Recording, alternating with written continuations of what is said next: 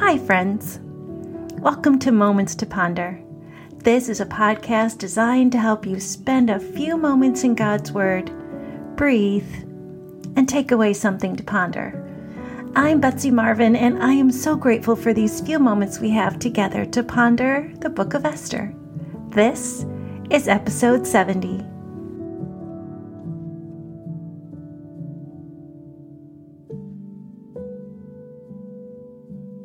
Today's scripture focuses in on a short story within the fabric of Esther.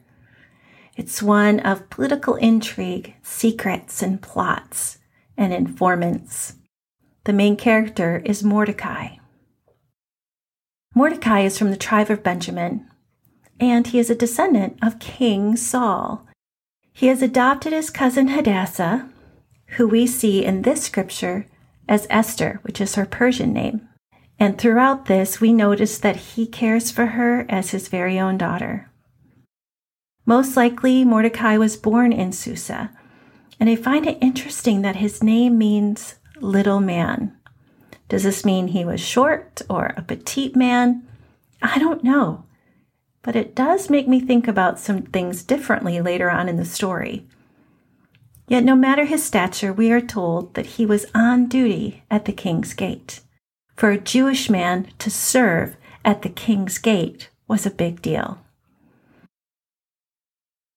Now, to help you visualize the setting, picture a large palace compound with great stone buildings with many, many columns and ornate carvings. And this compound had a moat around it. There was a bridge that crossed the moat, and to enter the compound, you would pass through the king's gate. In 1970, the King's Gate at Susa was discovered. The gate was actually a large building set as a way into the palace area, controlling all access into the complex.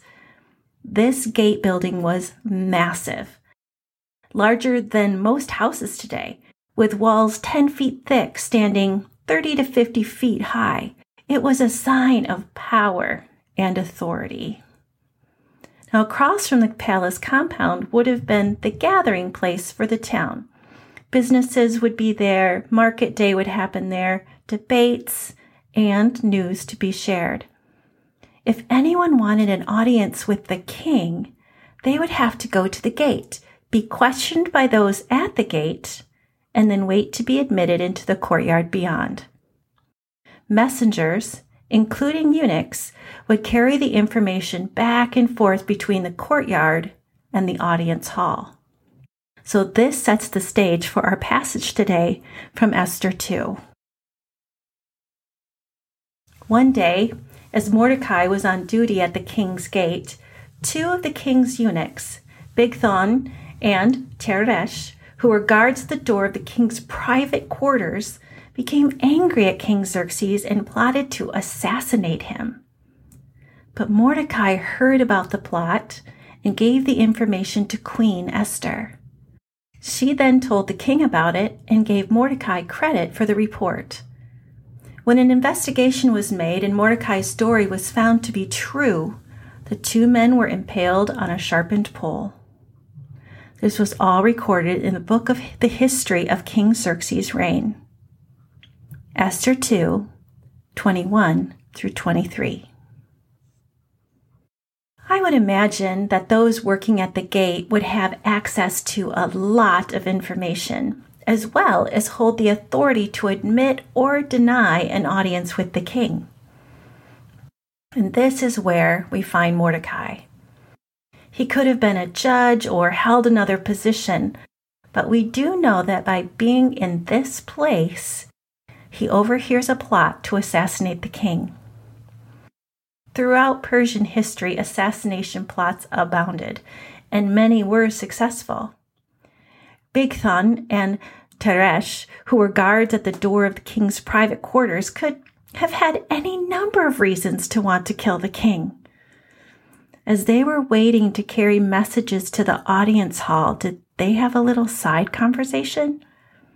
The building was definitely large enough for that to happen. Maybe they were being paid off, and maybe they didn't like how he treated them. Whatever the reason, Mordecai hears of their plan and gets word to Esther. When you think about it, he didn't have to do this. He could have turned a blind eye and let the guards go through with their plan. Mordecai was a loving father, astute judge, loyal citizen, and a wise man. He had been ever faithful to Esther.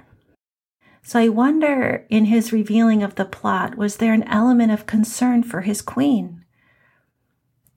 If these men attempted their plot while she was with the king, would she have been killed as well? Queen Esther tells the king of the plot, giving Mordecai the credit for discovering it, and an investigation ensues. When the plot is found to be true, thus saving the king's life, the eunuchs are killed, and the story is recorded in the history book. The Persians were careful to document everything, and they rewarded loyal people. But for some reason, Mordecai isn't given any accolades at this time. The recording of this story in Esther gives us a bit of foreshadow of what's to come, and we'll understand more about it later. But what can we take away now? What we see here is a man that did the right thing, and he was faithful right where he was, even though he received nothing in return. Had he been in that place for such a time? From this passage, Mordecai gives us an example of what it means to serve where you are and be faithful in the process, to take where you are and work for God in it. He was a Jew in a pagan court, yet he maintained his character and protected his daughter's husband. This brings to mind a verse from Romans 8. All things work together for good to those who love God and are called according to his purpose. Here, in the middle of the story, God is putting pieces in place that will be vital later, but they're unseen in the moment. This is the working all things together piece that we don't often see until we can look back on it. I'm sure Mordecai didn't think this was that great in the moment, but he remained faithful.